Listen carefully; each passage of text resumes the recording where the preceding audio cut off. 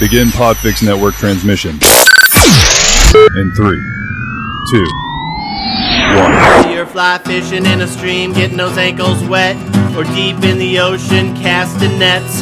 Fish nerds. Fish nerds. Fish nerds. It's a podcast. I'm exhausted. Holy smokes. Today's the 28th of November, 2021. Just 2 days left for National Podcast Posting Month after this one. And I couldn't do it without the help of John King, the crappie hippie from the Lore Love Podcast, longtime friend of the Fish Nerds, longtime correspondent, good friend, and a great overall human. He is back again with your National Podcast Posting Month tip of the day. We're doing 30 this month. We're number 28 in, and I can barely stay awake anymore. Let's talk about counting down with John King, the crappie hippie. Hey everybody, it's Crappie Hippie, your tree-hugging redneck from eastern Kansas, and I'm here with another tip for Napod Pomo, trying to help Clay finish this thing out. All right, now, every time I listen to one of the tips on Napod Pomo, we get a little countdown from Podfix, and that gave me an idea to do counting down. Okay, I'm doing this on behalf of my good buddy, Todd Birdie Birdsell. He is the chief field tester for glasswater angling, and Todd is up a tree right now hunting deer, so he hasn't got time to come in here and do this piece for me, but this is a guy that takes counting down to a real art. What is counting down? Well, it's simply a method to avoid snags and stay in the fish zone.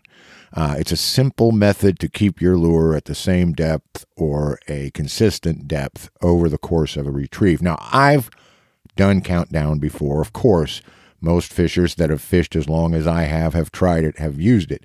But some people can take this technique and really, really make it work again and again and again until it's almost just part of their fishing psyche. I mean, they just kind of do it automatically. And Todd Birdie Birdsell is one of those people.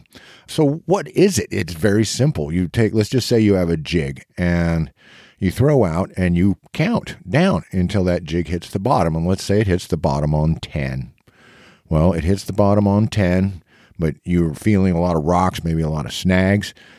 So you decide to drop it down to the count of 9. And now every now and then you're just clicking maybe across the top of something, so maybe 8 and a breath. And now you're cruising right over the top of these rocks and these little bits of brush and these little rocks that are standing up and so on. Your lure's in the zone, but you're not hanging up. You know, there's certain times where you bottom bump and you spend more time tying on new baits than you actually do fishing. So counting down is a way to get you in that fish zone, but do it without fancy equipment and do it without having to lift from bottom up. You just go top down and keep the retrieve consistent over a count. Anyway, it's super effective on rocky areas. It's super effective on weed beds because if you have a nice even weed bed, you folks up north have really nice weeds. We have hydrilla and milfoil and the stuff that grows in all crazy ways, and counting down can be worked on that at certain times of year. But if you have a nice even bed of, I don't know what, cabbage, pickle grass, whatever this stuff's called, you can use a countdown to retrieve that lure an inch off the top of that stuff and bring in strike after strike after strike. And of course, sunken brush or humps and then in current too. It's a great retrieve. Okay, I mentioned that you're going to be counting down to get close to that cover, to get close to that habitat, to get close to that living space or feeding space where the fish and forage are living and moving around. Oh, but countdown, totally awesome on suspended fish. You already thought of that. I know, I can tell.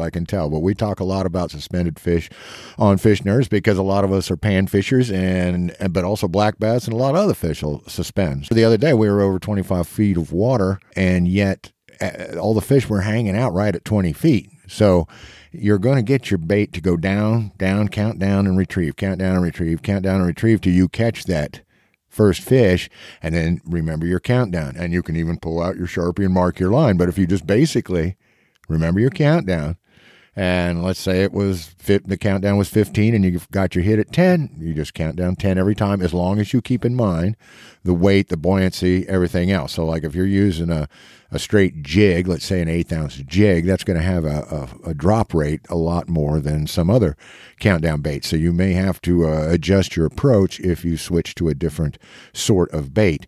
And while we're on the subject, let's talk about what kind of baits really work well for this technique.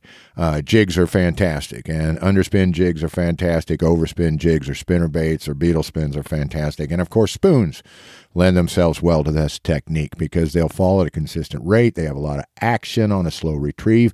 They can be lifted up and back into the zone if they drop a little too low. They all have a bit of lift of their own. A jig has a tail, a skirt, whatever, that gives it some natural lift. Now, you add an underspin, you get more natural lift. You add an overspin, you get a lot more natural lift because the blade is over the top, lifting the lure up. And, of course, spoons have that beautiful side-to-side, just nice wobble going down, and you can calculate their rate of descent fairly easily.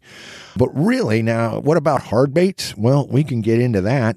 The absolute king of the countdown hard baits is the Countdown Rapala. And I don't know who hasn't had one of these, who didn't have one, who doesn't have one.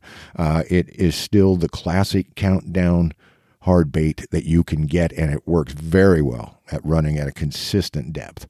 But any sinking crankbait, any lip bait, any lipless crankbait can be counted down. I love lipless cranks. I love blade baits. These are all more rapid sinking baits that can be counted down and will run on an even line through the water. So next time you're getting a lot of snags, count it down and stay just above those snags. Next time you come up against some suspended fish, count that bait down and keep yourself in the fish zone. This has been Crappie Hippie talking about how to count them down. Tight lines and Valentines. Peace out.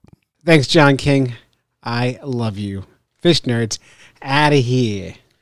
Whether you're fly fishing in a stream, getting those ankles wet, or deep in the ocean casting nets, fish nerds.